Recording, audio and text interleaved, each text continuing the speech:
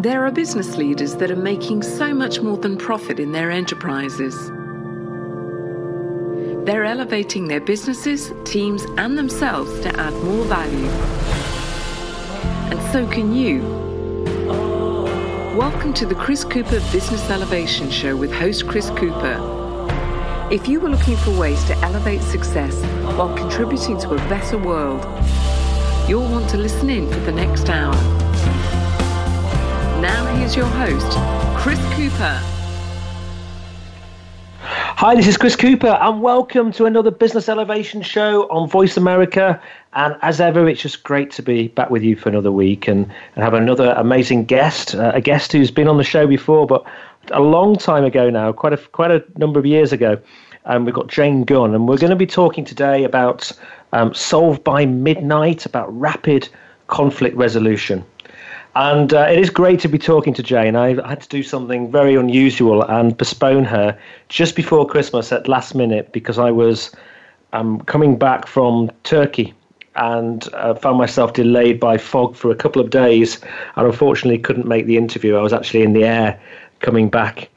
So you might have heard a little bit more about that maybe if you listened to the Rumi interviews that we did, which were aired in February.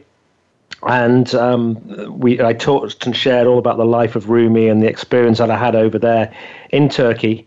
And I think it was a really good set of interviews if you're interested in finding out more about Rumi and how maybe some of his ideas today, even though he's a 13th century philosopher, how they have impacted people's lives, how he's the best-selling poet in the United States very frequently, and how people are just really taking his work today and really utilizing it to help them to develop their thinking, develop their businesses. And we also had on the show last week my good friend John Kramer, who is an incredible improv expert and business expert. He wins many years as some very big sort of academies where they book speakers, and John tends to win each year. And with John, we were talking about how we can use some of those improv skills and things like people styles that he's really into, which are very helpful when we find ourselves in situations that we need to act upon quickly in business. So to today's show, and delighted today that we have my guest, Jane Gunn. Jane is known for opening the eyes, hearts and minds of numerous companies to transform and secure the future of their organization and the commitment and collaboration of their people. And she's literally helped the results of hundreds and hundreds of conflicts. You know, conflict at work and at home, it can be incredibly draining emotionally, and in some cases can be very, very expensive. And you know, you may, for example, over Christmas have found yourself together with all of your family, and you might have had one or two conflicts in the family, perhaps.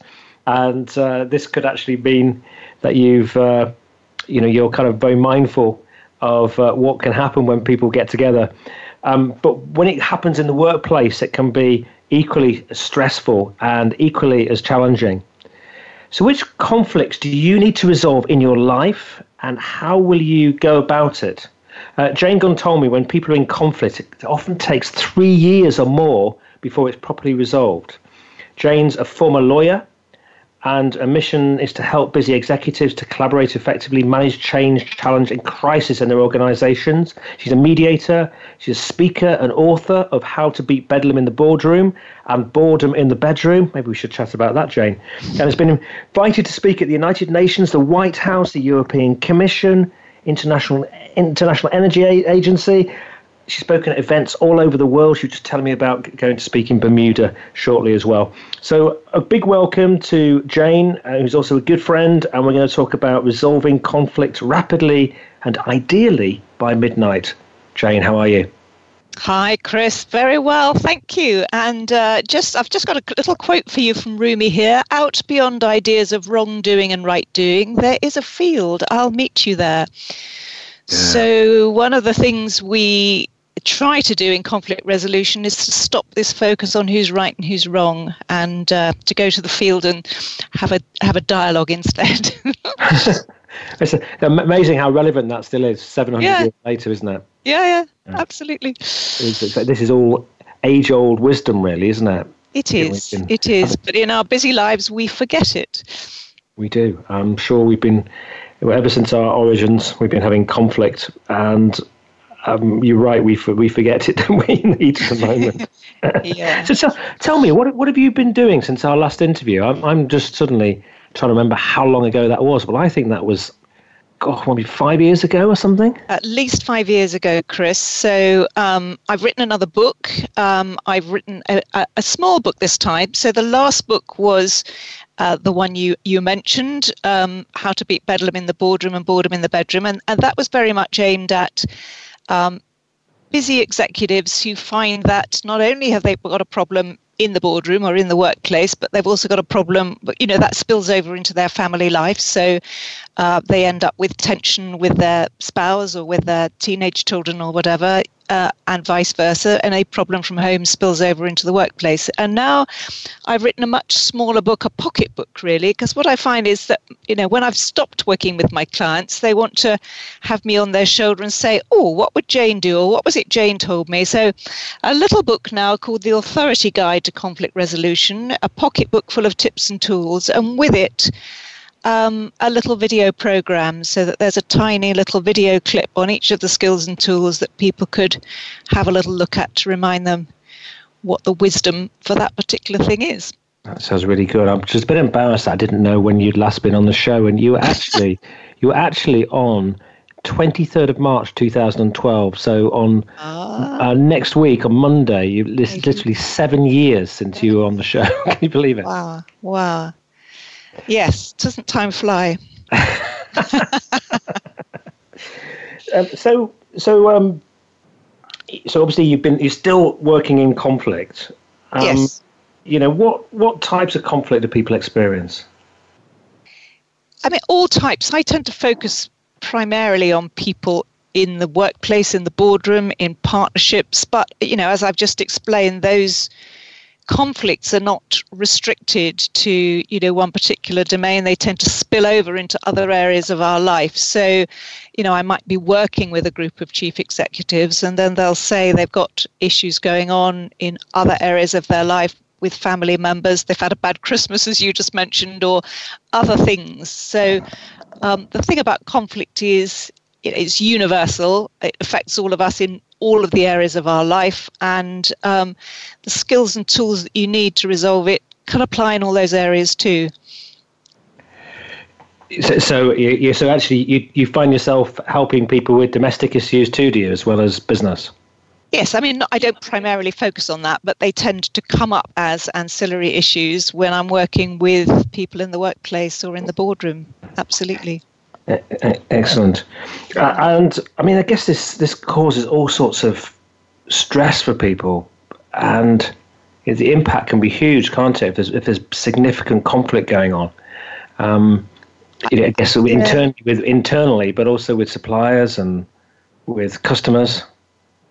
Both, I think. I mean, I think you can't underestimate the impact of conflict on us, on our mental and physical health. So it has a huge impact on how we feel about ourselves, how we then go about interacting with other people. It can cause huge stress and therefore have an impact on our health and our ability to sleep. Literally can cause people to have sleepless nights and so on. And then it does have an impact on, on our workplace. People talk about a toxic work environment. If there's a conflict that's going on that isn't being resolved, it tends to escalate. It tends to just get worse over time.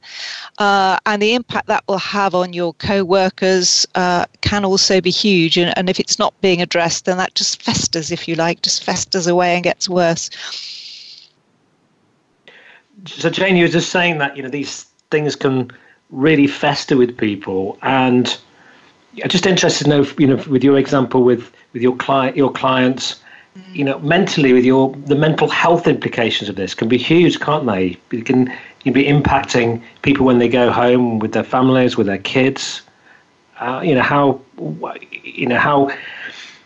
has the ability to kind of derail your life, don't they? They do, and I think people, they kind of get stuck in a place where they don't know how to address conflict. That's the real thing I find with people, is they're either denying that it's happening, or they just don't know how to handle it. So, they're sort of bouncing from home to work, and conflicts probably escalating in both those arenas, and they just don't know how to, to move forward with it, really. So it can be a very difficult time, but particularly from a stress perspective. I certainly noticed, myself with my clients, when there's conflicts, this conflict can kind of grow in their minds, so it becomes absolutely all-consuming. Yes. And I've probably experienced it myself, to be honest, in the past, with workplace stress years ago, and an issue that I had with a relationship with somebody at work, and it becomes almost impossible to function if you're not careful. Absolutely. So what you tend to find is, if you're talking about yourself or you or me, we become kind of sort of totally self-absorbed or totally absorbed with this situation, and then we want to bounce it off other people. So the only thing we can talk about to other people is what's going on in this situation, and we can't. It's almost as though we're in a kind of bubble. We can't see beyond that. We can't see beyond our own perspective of it, and we are totally focused on the fact that we've got it right and that everybody else is seeing it differently. Give me whole story that you create behind this thing, which may or may not be true from your perspective. Absolutely, yeah. And the story grows. And of course, then we do a thing that I call having parallel conversations. So we tend to go out to other people, other colleagues, people at home, and we tell them our story. And what we're looking for is reassurance, for them to confirm or reaffirm that we're right and the other person's wrong. So we're looking to sort of build tribes and groups that support us. And that's where it all starts to go wrong, really, because the whole thing just gets worse. We're sort of building up these great big tribes and teams. We might go to someone like a lawyer and say, I'm right from a legal perspective, aren't I? Or we might go to someone else, and we just build up this huge picture in our mind. Yeah, I was just thinking of a Rumi quote again: "In concealing others' faults, be like the night." Yes, yeah.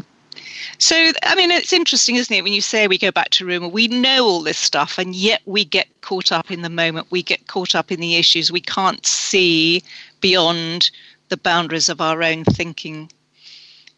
And the title of this interview is "Solved by Midnight." Yeah. From your experience, you mentioned conflicts can take 3 years or more to be properly resolved. Is it possible to really solve these by midnight? Yeah. So my experience is, often by the time people come to me, and I was chatting to someone the other day who said she'd had an issue with a colleague in the workplace, and she said this has been going on for over 3 years, and how much she hated going into work.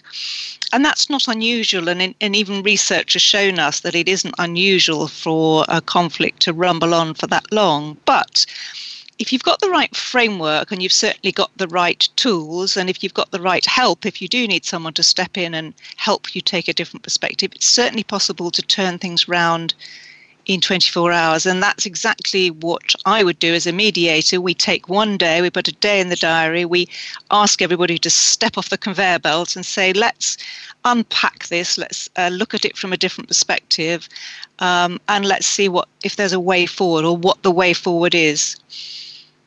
Do you have any examples you can share without breaking confidentiality of the kinds of issues you have to solve? A recent issue was working with some partners in a firm, and their relationship had broken down for various reasons. I've worked with many partnerships over the years, so but yes, so they are not seeing things the same way, but they're unable to communicate. So they're actually unable to run meetings effectively now, and other members of staff are getting drawn into that. So that was one example. And, what we needed to do there is to go back to basics and say, where did this start? What was the trigger for this? What actually triggered this off? And what are the key issues? Because people have forgotten, and what outcome do you want? When I ask that question, where do you want to get to with this? People look at me and they say, well, I don't know, I've never thought about that. Not quite sure. I got so stuck in the moment, I can't remember what this was about specifically, and I don't know where it is we're trying to get to. I just know that we're not getting on and that everything is in a muddle and that we can't operate effectively on a day-to-day basis. Okay. So it's, yeah. Yeah. Tough. Well, after the break, we'll find out more about how to deal with some of these issues. So do that in just a couple of minutes. I'd like to just share with you some information about an organisation called FreshBooks, who are very kindly sponsoring the show. And I wouldn't allow anybody to sponsor the show unless they've got a great product. And these have, in fact, 24 million people use FreshBooks. And there's an opportunity here for you to gain free access for 30 days with no credit card required, which I think is great. So I wonder if you can remember when you started your small business, and if you have a business, and it wasn't a small feat. I know my guest Jane will remember this as well. It will have taken a lot of late nights, early mornings, and occasional all-nighter.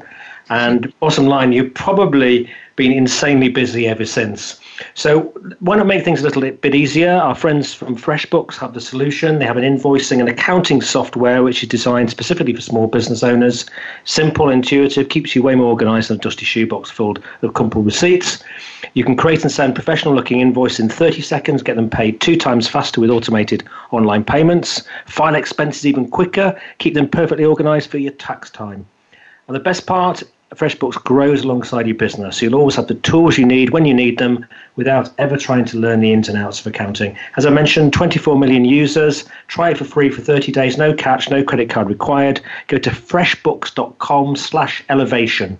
That's freshbooks.com/elevation and enter the Business Elevation Show in the How Did You Hear About Us section to get started.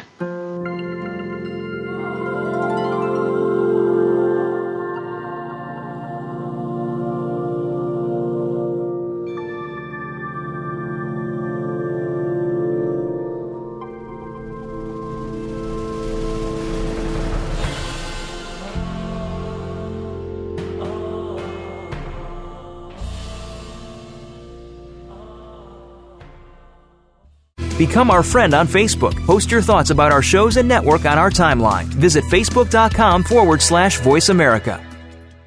Would you like to work personally with the host of this show to help realize your potential? Chris Cooper supports business leaders and high potential individuals to achieve greater success in their businesses and careers. Support includes the opportunity to join a high return group mentoring and mastermind program called the Achiever Program.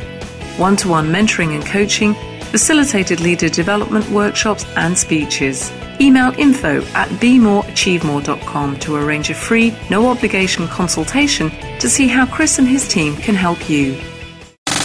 Have you friended us on Facebook yet? Why not? Just go to facebook.com/Voice America or search for the keywords Voice America. Once you are part of our Facebook network, you'll receive daily messages about what's happening with our shows, this week's featured guests, and new happenings at the Voice America Talk Radio Network. And you can add your voice to the always active discussions on our timeline. Just go to facebook.com/Voice America or search for Voice America.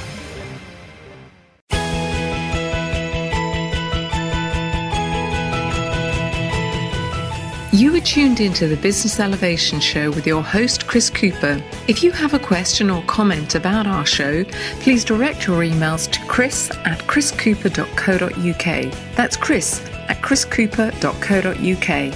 Now back to Chris Cooper. Hi, this is Chris Cooper. I'm with Jane Gunn. We're talking about conflict resolution and the ability to solve some challenging conflicts by midnight. And Jane tells us that's possible with some getting together and being able to talk about some things with a third-party help. I think is particularly helpful to help you see the wood from the trees. And so I wonder, Jane, what are the main things from your experience that companies really must have in place to help solve conflict effectively? So I talk about having a systematic approach to conflict resolution. And that means they must have a very clear process that everybody in the organization understands how to connect with.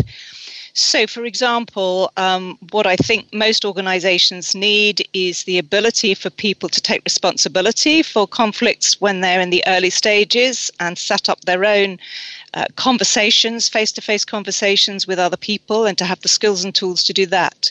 If that doesn't work, they should be able to say that's not appropriate, or I need to move on to the next stage, which is to have a facilitated conversation. And that could be someone else more senior or different in the organization who facilitates that conversation.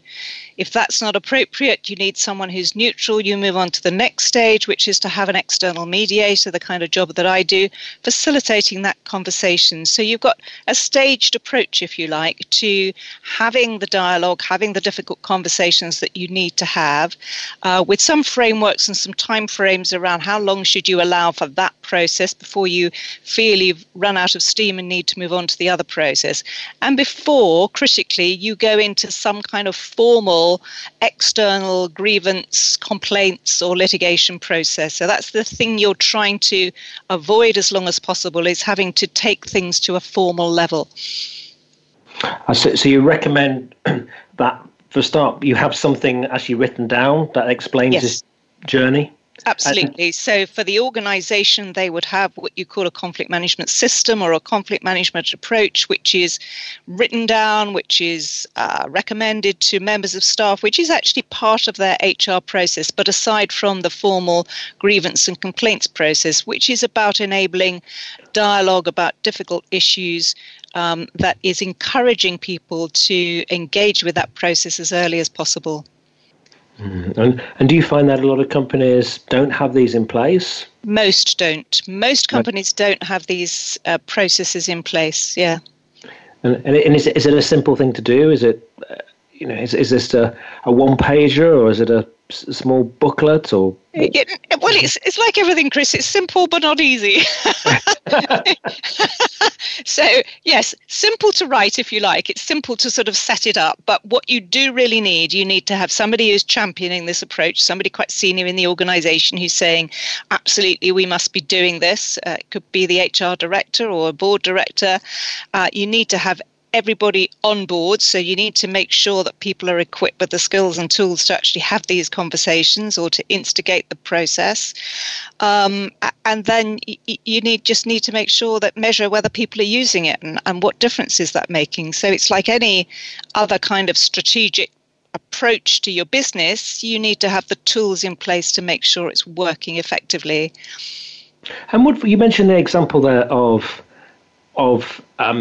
like co-founders of a business who are experiencing conflict, and I've been in that situation myself many years ago, and I've helped, and I'm helping a number of clients who are going through that right now, and I wonder, should this partly be written into your agreements when you set up the business in the first place, in your contracts between each other? So I talk about myself working with what I call NEPs, new entrepreneurial partnerships, the kind of businesses that start up around the kitchen table. But, you and I have both been in small businesses where we've worked with partners, and it's never easy. And I think if you acknowledge from the beginning, there are going to be conflicts. We're inevitably not going to agree about everything. And what are we going to do? So when I was working with my business partner in a training business, we actually did write down our own conflict management framework right from the beginning. Here's the things, here's our vision. This is what a good outcome looks like. Here's what we'll do if we feel we're not getting on. Here's some things we're worried about. So my business partner said to me, I'm worried that I'll go off and make decisions without consulting you. And he did. But he recognized in himself that's a trait that I have. I tend to go off on a frolic of my own, and I don't consult with people when I should do. So I'm flagging that up, something I'm worried about myself. He might have also flagged up things he was worried about me. So we flagged up a few things, and then what would be the process? Well, we would make time to sit down and have a conversation, and then if we couldn't resolve it together, we would call in a trusted colleague to help us. And then if we couldn't resolve it, we'd call in a properly trained mediator. And the other thing we did in our business partnership is we made time every 6 months to sit down and review. Are we on track? Are we still happy, actually? Are we still happy with where we're going? Because at the end of the day, it's about, do we feel comfortable? Do we feel confident? Do we feel happy with the relationship, with the progress we're making? Or is there some sense in which we don't feel good about that and we need to talk about it? So we built that in. Every 6 months, we'll sit down and have a conversation and say, are we still on track and are we still happy? I remember having Jack Canfield on the show, and he was suggesting and saying that what he does every single week, he has a conversation with his key people on a Friday and says, how would you rate the quality of our relationship on a scale of 1 to 10? Absolutely. And if they, if they have anything less than about a 9, or 10, then he's finding out why, and that makes me kind of wonder whether we should be stepping in and resolving conflict at the very first signs. That feels like a way to do it. I also remember my granddad used to say, never go to sleep on an argument. Should we be, if we see if there's something that's just started to happen, do we need to nip it in the bud and stop it festering? I think we do. And I think there's a number of reasons why we don't do that. One is that we have, as humans, we have a tendency to deny things because, we don't like difficult situations and we don't like difficult conversations. So we'll pretend that it isn't actually what we see or what we feel. We think, well, actually, probably I'll wake up and it'll be better tomorrow, and then it's not better tomorrow. So we tend to deny things. The second thing we do is we don't want to rock the boat. So in many, I say that working with good teams or with good partnerships is harder, actually, because when you're in a team that's otherwise happy and friendly, nobody wants to be the person who rocks the boat and says, actually, I'm not totally happy with how things are going around here. So this idea that I don't want to rock the boat, we've got a pretty good relationship. And if I actually say what I'm thinking or feeling, I might spoil that. So we don't want to rock the boat. So those two things, denying and not rocking the boat. And then the third thing is, I'm afraid that I can't manage my own emotions or the other person's emotions. So I'm afraid what the consequences will be of me actually speaking up. Will I unleash something that I don't know how to handle? And that's the benefit, I think, of having someone like you involved in this process who can get a sense of what the elephants in the room might be, those things that people are avoiding talking about, and I guess deciding whether it is appropriate to flag them or not. Exactly. So one of the ways I work with people is to work with them separately, so they get a chance to tell me their story, and then when you're working in a joint session, you're kind of like a bit of a safety valve. If people feel they're going to let off steam, or what we call venting, you're there to prevent the sort of fallout from that, if there is any, and just to make them feel a bit safer in that space, rather than having to confront somebody and risk getting angry and not knowing how to step back from that. Yeah, you can facilitate that, can't you? You can either. You've got to put a neutral position in, but you can ease that conversation, help people to listen if it's important, or help people to shut up if it isn't. Absolutely. And it is about listening, and actually a third party can help people to listen to themselves as well as listen to each other. And sometimes it's not listening to ourselves that's the problem, not the listening to the other person, when we can hear, oh, am I really sounding like that? Or, is that really what's going on for me? We haven't understood ourselves as well as not understanding the other person. Yeah. And it can, these situations can, there can be aha moments, can't they? I remember having one example where I sat down with someone and she was telling me how much her boss didn't like her, and how our boss, she felt that our boss didn't think she was very good, and I sat down with the boss and said, how do you feel about so-and-so? And she said, she's wonderful. She's really, really, really good at her job. Yeah. She said, I just don't think I could do without her. And it was completely, It's funny, isn't it? Different perception. Yeah. Do you tell her very often? Well, probably not that. So, so it actually came to a head very positively. Yeah. Now, I do wonder: do HR processes help or hinder this situation? We talked about we should write our conflict management process down, but do sometimes processes potentially make the situation appear even more serious, or risk taking it to that next level where the stakes feel a bit higher? Yeah, that's a very interesting question, Chris. I mean, if you look, HR, when I first started in the workplace, we didn't have such a thing as an HR manager or an HR director. It just didn't exist. So it's a kind of department of many organizations. It's a profession that has grown, and in many ways a great thing, because it's helped to protect both employers and employees and put in place systems and processes to do that. But also, the downside is that, some of these formal processes, and I've mentioned, a complaints process or a grievance process, once they're instigated, you've put a flag in the sand. And what I see happening in the workplace today is that if somebody's unhappy with someone at work, instead of actually mentioning it to them or going through one of these informal discussion processes, they'll start keeping what I call a little black book. They go, well, yesterday she said this and that upset me. And then, so they're building up their evidence, if you like. And then eventually they'll go to the HR manager. I've got a complaint to make. X did this to me, and there's 6 examples of this that's happened. And then a formal complaint gets put in.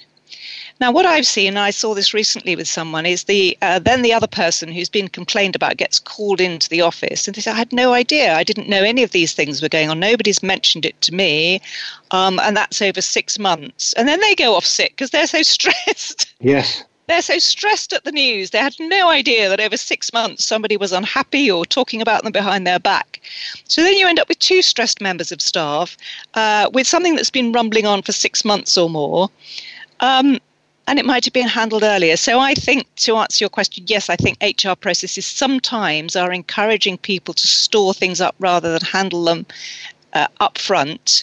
And that the formal process can sometimes be avoided, not always, but can sometimes be avoided by taking this less formal, more collaborative process. Yeah. Do you think it's, should you therefore think it maybe if you've got the risk of an issue with somebody, that it's better early on just to go and have a little chat with them? Is that sensible to do it, or is that a high risk strategy? It depends. It always depends. I mean, it depends on the person and the issue, obviously. But I think sometimes, the first step should simply be to be able to have a conversation with the other person, and be able to say what you thought or what was going on. So I've actually got a little process here I could give you in a minute for effective confrontation. Yeah, go for it. So the thing about confrontation is that's it. We're worried about confronting someone else, and we're worried about what their response were. And we're also worried that we're going to, become very emotional or very angry and say or do the wrong thing. So I've got a 3-step process here for effective confrontation, and it helps to run it over in your head perhaps first. So sometimes practicing things first. But the first thing is to say to the other person exactly how you feel.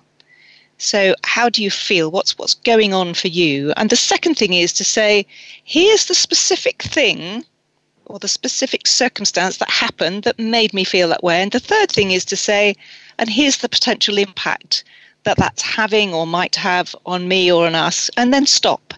So instead of going on justifying yourself, or instead of then accusing the other person, you just stop and you wait to see what their response is. And that's the discipline. But yeah, so good. Yeah, good. I was just thinking about early on in my career. I remember I just joined Mars, the confectionery company, and I moved into a department. Probably a year into it, and there was a guy in the team who was had been in there for quite a while, and I had to go to him and say, "Look, I just have a chat. I've just got a feeling that you may not be over happy that I've joined the team because I feel that when I sort of contribute, that you put me down a little bit, and it's actually making me feel quite sad, really, because I like to get on with everybody, and I just wonder how you're feeling. And it actually nipped in the bud, and he sort of said, actually, if I'm completely honest, I felt a little bit threatened by you coming into the team, and we became friends after that. But it was perfect example, Chris. Absolutely perfect example. So, for example, you might say to someone, when you got up and walked out of that meeting yesterday, you made me feel humiliated. I felt humiliated, and I'm worried that I don't want to feel like that again. And I'm worried that I'll lose respect for you if that's the sort of way our meetings go. So, something like that. It's very simple. And just so one of the key things about having difficult conversations is, as you did, you give the power back to the other person by saying, I think you said, I'm wondering how you feel about that. So it could be you just stop, or you just say, and I'm wondering what you think. Yeah. And that actually is incredibly powerful, because you're giving the power, the last word, back to the other person, rather than using an accusation or an angry word as the final thing. Yeah, because it could have been something I'd said that upset him. I didn't know. Exactly. You got to speak first to understand, haven't you, before being understood if you can. Absolutely. Right, we're going to go to a commercial break, and we'll talk a bit more about the skills that we need to possess after the break to manage conflict, and also have a little chat about how we deal with domestic disputes, which I certainly know from experience can be quite challenging. Well, we'll look forward to that, Chris. Yeah, and then how do you personally go about facilitating conflict resolution, Jane? I'd like to know some of the secrets that you adopt and use. That'll be good. And so we're back again with you all in just a couple of minutes.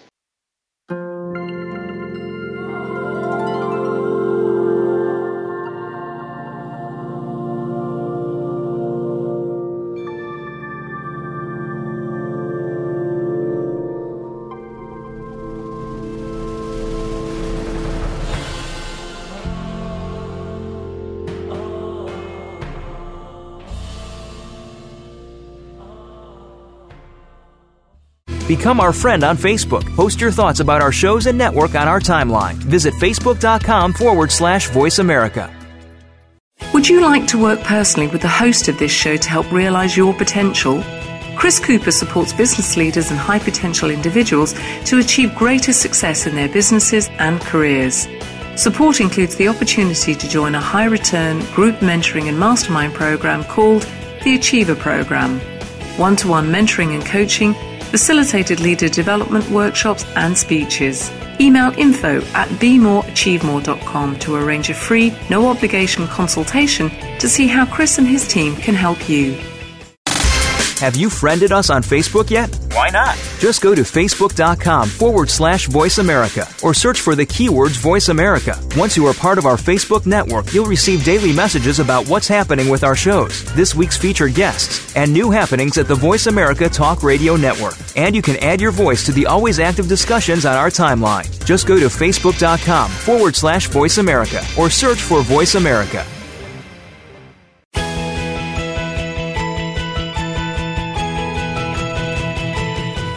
You are tuned into the Business Elevation Show with your host, Chris Cooper. If you have a question or comment about our show, please direct your emails to chris@chriscooper.co.uk. That's chris@chriscooper.co.uk. Now back to Chris Cooper. Hi, this is Chris Cooper here. I'm with Jane Gunn. If you've got any questions or comments on the show, please drop me an email to chris@chriscooper.co.uk. Jane and I were just chatting in the break. My two children were having a little bit of a disagreement at the other end of the house, and we were just we were chatting about family conflicts and the fun of dealing with domestic disputes, which we'll talk about in just a minute. So what are the basic skills, Jane, that we need to all possess to manage conflict well? Oh, the biggest one and the hardest one, I think, something we think we do well, but we don't, is to listen. Yeah. Is to really listen to other people. It's actually hard. It's easy to hear, but hard to listen, I think. And listening really means that you're actually taking time to understand what the other person is trying to tell you rather than what you are hearing, and the two different things. So a lot of times when I'm mediating, when I'm training, I'm really getting people to understand how to actively listen to other people and hear what they're really, really, really trying to tell you. That's true, isn't it?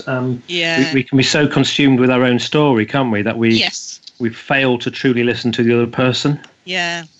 And we're desperate to jump back in again. Yeah, absolutely. And I think that particularly you notice that happening in close family disputes. I'm really sorry. I'm going to have to just, while you're answering this question, so I'm going to ask you about domestic disputes. I have a hungry dog now who's joined me in the room, so I'm just going to go and ask him to leave. So Jane, what are your thoughts on domestic disputes? How do we best handle them? People always say to me, they say, are you good at handling your own domestic disputes? And I say, well, not always, because I'm not a neutral third party then. And, one of the stories I tell a lot in my training, and in fact, I've done a little video which you're welcome to attach a link to, which is called Jane Gunn Talks Rubbish.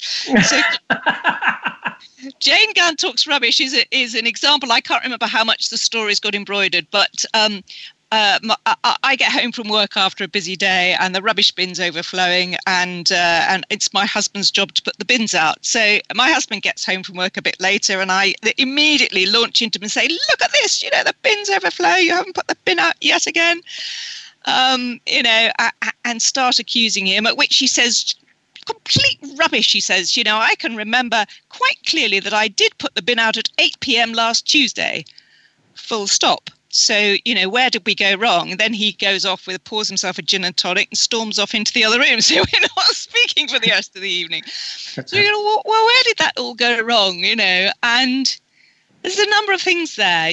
What was actually going on for me? Was it actually about the bin, or was there something else going on? So, was it partly to do with my bad day? Was there something historic sort of festering away between us? We have to sort of unpack that. And then, did my husband listen to me? Did he, and at what level? So one of the things I get my clients to think about is their emotional barometer, because when your emotions are high, your logic is low. And what my husband did to me there was answered me with logic. He could quite clearly remember that he put the bins out at 8 p.m. Well, that's a logical answer. I don't care about that because I'm highly emotional because I've had a bad day at work and I'm upset about the bins. So he didn't acknowledge my emotion, and he didn't listen to or try and discover what was really going on. He answered me with logic, and I couldn't hear that. I don't care whether he's right or wrong about the bin. It's irrelevant to me in the state of mind that I'm in. So, that's a perfect example. In the domestic sphere of where we go wrong, there's a lot of history attached to our domestic disputes, which can go back generations sometimes. How were we brought up? What's the culture like in our family? All sorts of things that determine how and why we react to our relatives as we do. And then what's this really all about? Is it about the bin, or is it about something else? And trying to dig below that, and then trying to sort of calm the emotions down by listening to someone and acknowledging that they are emotional, that they are upset, and what could you do about that? Do you need to take some space from each other? Did you need to pour me a glass of gin? What would have calmed that situation down in the heat of the moment? So there's where we go wrong domestically. We are much more prone to being emotionally unstable, if you like, or to letting our emotions take over. Yes, so it wouldn't have helped if you suggested that you put the bin out next week.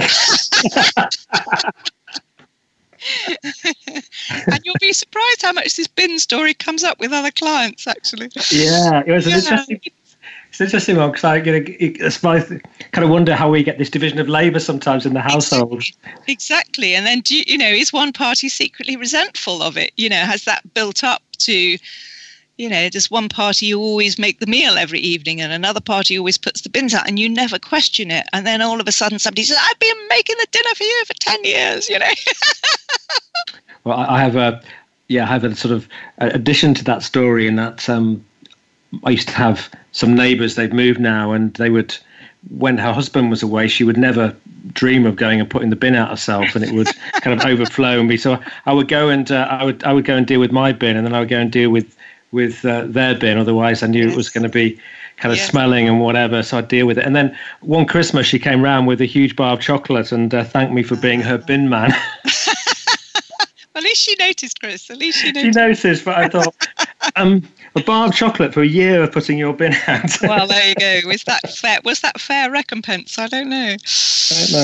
I don't know. Yes, it was being referred to as a bin man. Was I quietly said thank you.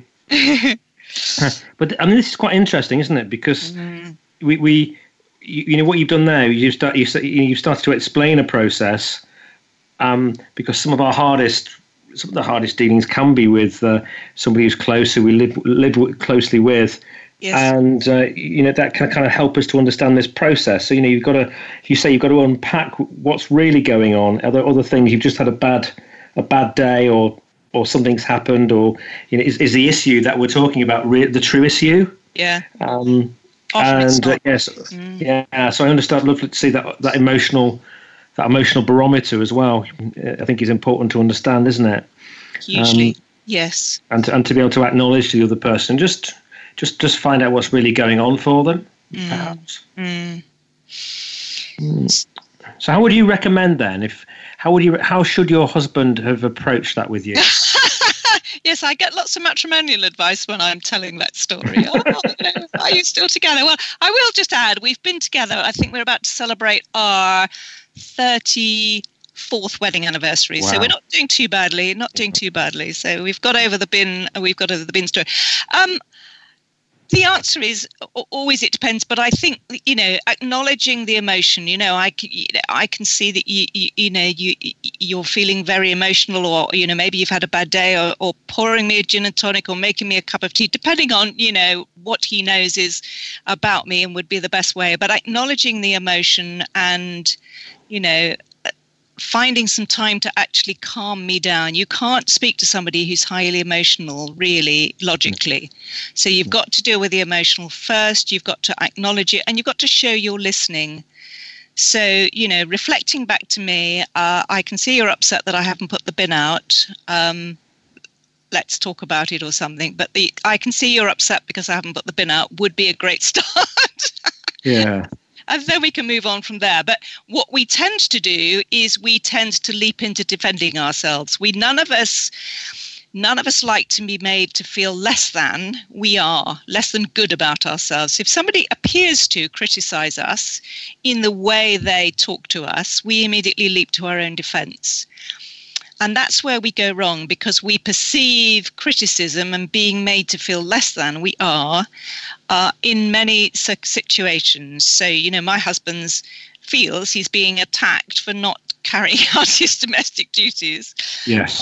And so on. And, and then he might say, oh, you're always so emotional. So then I would feel attacked, So we tend to get into this spiral of attacking each other and defending ourselves before we know where we are.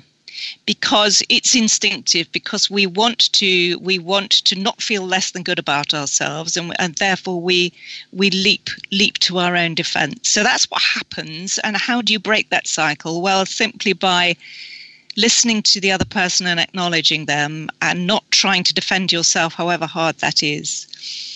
Yeah. I think that's that acknowledging the emotion and helping the other person to calm down and show you're listening is a lot better. I think what us as men sometimes tend to do is we tend to want to give advice, don't we, on how to fix problems, which doesn't always go down very well. It doesn't, funnily enough. No, my husband likes to give advice and solve the problem, and I'd say, I just want you to listen. I actually just want you to listen to me. Yeah. So we'll remember that, Jane. I've been taking lots of notes. Just listen. I always love to get that kind of feedback from somebody like yourself that I can then straight away use at home, which is great. Yeah. So tell us about how do people, if people wanted some help from you, how do they go about talking to you, and in what sort of situations can you help? So I tend to work at 3 different levels, I suppose. Either I'm mediating, so somebody really needs me as a neutral third party to come in and mediate something that requires that kind of help. I can do that. At another level, people just may think they'd like to just discuss how could they better deal with the situation like we've just done. I'm in a situation, I need to have a difficult conversation with a partner or a member of staff, and I would coach them. So what I call conflict coaching. I would talk them through the situation, give them some tips and tools, and they could go away and do it themselves. They might get a copy of my book or something, but a framework for them to do that. And then on the other hand, I'm going into organizations and I'm giving them the skills and tools that they need to set up these conflict management processes, understand how conflict's impacting their organization, and to make their own teams or their organization more effective. So those 3 things, really. Excellent. And whereabouts will people go to? Jane so Gunn. My website, yes, janegunn.co.uk. Is there. I can send you a link. I'm releasing some mini videos every week. We're doing little tips and tools for people. So one of the recent ones we've just done is, am I walking on eggshells? So do you sometimes feel as though you're walking on eggshells with people, that you're going to say the wrong thing? And so I can send you a link to go out with this recording of how people can access some mini tips and tools. Excellent. That's brilliant. Well, yeah. Jane, it's been an absolute pleasure. Have you got a final message you'd just like to leave us with? Just a very quick one. I think just listen. One of the tips we've got is listen like a cow. The cows or listen like a dog. Listen like an animal listens to you. They just look at you with great big eyes and they absorb everything you're saying. So, excellent. Jane, been brilliant to listen to you and talk with you today. And, thank you. I'm not sure I listened like a cow. But it's been great, and lots of thoughts and tips, and I think it's important that people really do consider conflict carefully and think about the appropriate processes and dealing with it early. And if there are big challenges, it can cost a lot of money as well. Get somebody in like Jane to help you with those issues. So thank you, Jane. Thank you, Chris. And on next week's show, we've got Paul Hargreaves. Paul is a fascinating man. He's the founder and chief executive of Cotswold Fare, which is a specialty and fine food wholesaler. Supplies nearly 2,000 retail outlets throughout the UK. And he's written a book. He has a very purpose-driven business. It's called Forces for Good, Creating a Better World Through Purpose-Driven Businesses. And I'm going to be talking to him about it next week, about how you do that and ensure that you really prosper and survive in the 21st century. And you consider not just the bottom line, but people and the planet too. Very topical. So once again, we're back with you again next week. Any questions or comments, send them to chris@chriscooper.co.uk. And thanks again, once again, Jane Gunn.